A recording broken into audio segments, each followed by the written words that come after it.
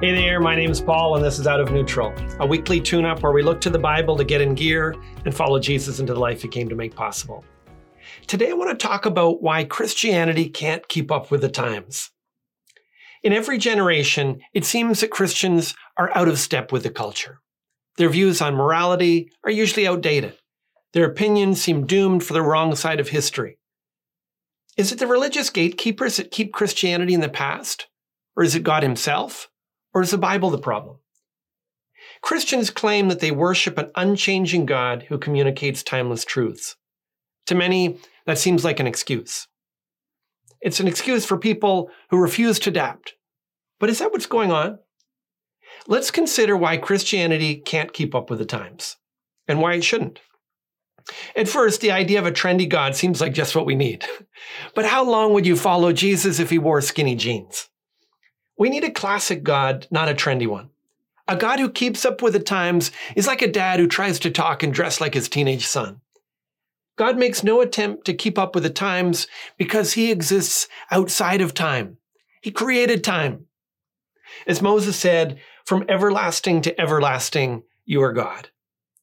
But because God exists outside of time, he doesn't change.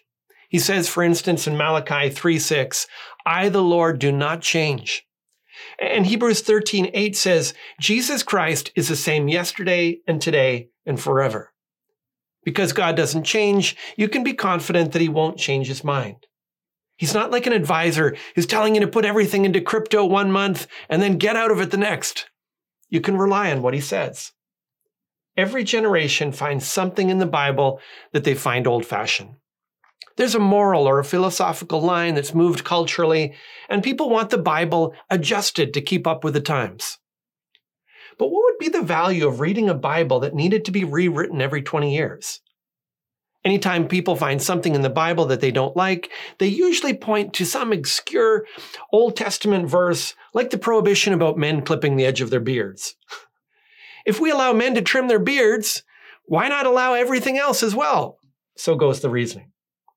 But what people don't realize is that the Christian Bible contains an old covenant that governed God's relationship with ancient Israel in preparation for the Messiah, and a new covenant which governs his relationship with his people since the Messiah came. Christians don't ignore the restrictions on eating shellfish, for example, because they believe it's outdated, but because it's not part of the new covenant. There are things in the Bible that Christians no longer have to follow. But it's the Bible itself which determines what those things are.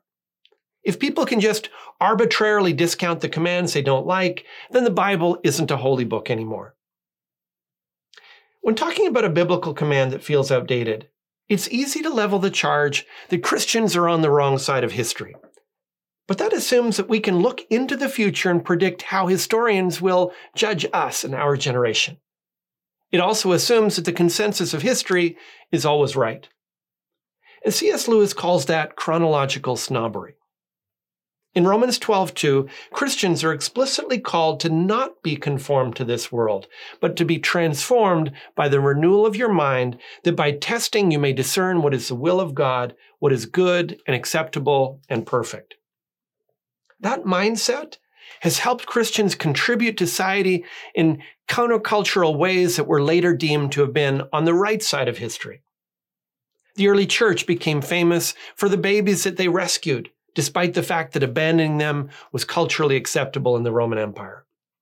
It was Christians like William Wilberforce who helped to abolish the slave trade in the 19th century, despite the opposition to his stance. And there will be times when Christians misinterpret the Bible when they fail to consistently practice what it teaches. And there will surely be times when, just in issues of style and practice and methods, that Christians are unnecessarily out of date and fail to keep up with the times, when they could very well do so. But we don't need Christianity itself to keep up with the times any more than we need a trendy God or Jesus in skinny jeans. The Bible gives timeless truths from an eternal God who can both critique and inspire every generation and every culture. If you can think of a way that you've been helped by the fact that God is classic, not trendy, share it in the comments. I'd love to hear your examples. If this is new to you and you think it's something you'd like to explore, I've written a free 12-week course called The Unstuck Life that walks you through the essentials of Jesus' teachings in daily bite-sized messages you can read or watch by video. To learn more, go to gracebc.ca/getunstuck. That's all for this time. If today's video has helped you get out of neutral, leave a comment, share it with your friends, and subscribe to join us on the journey.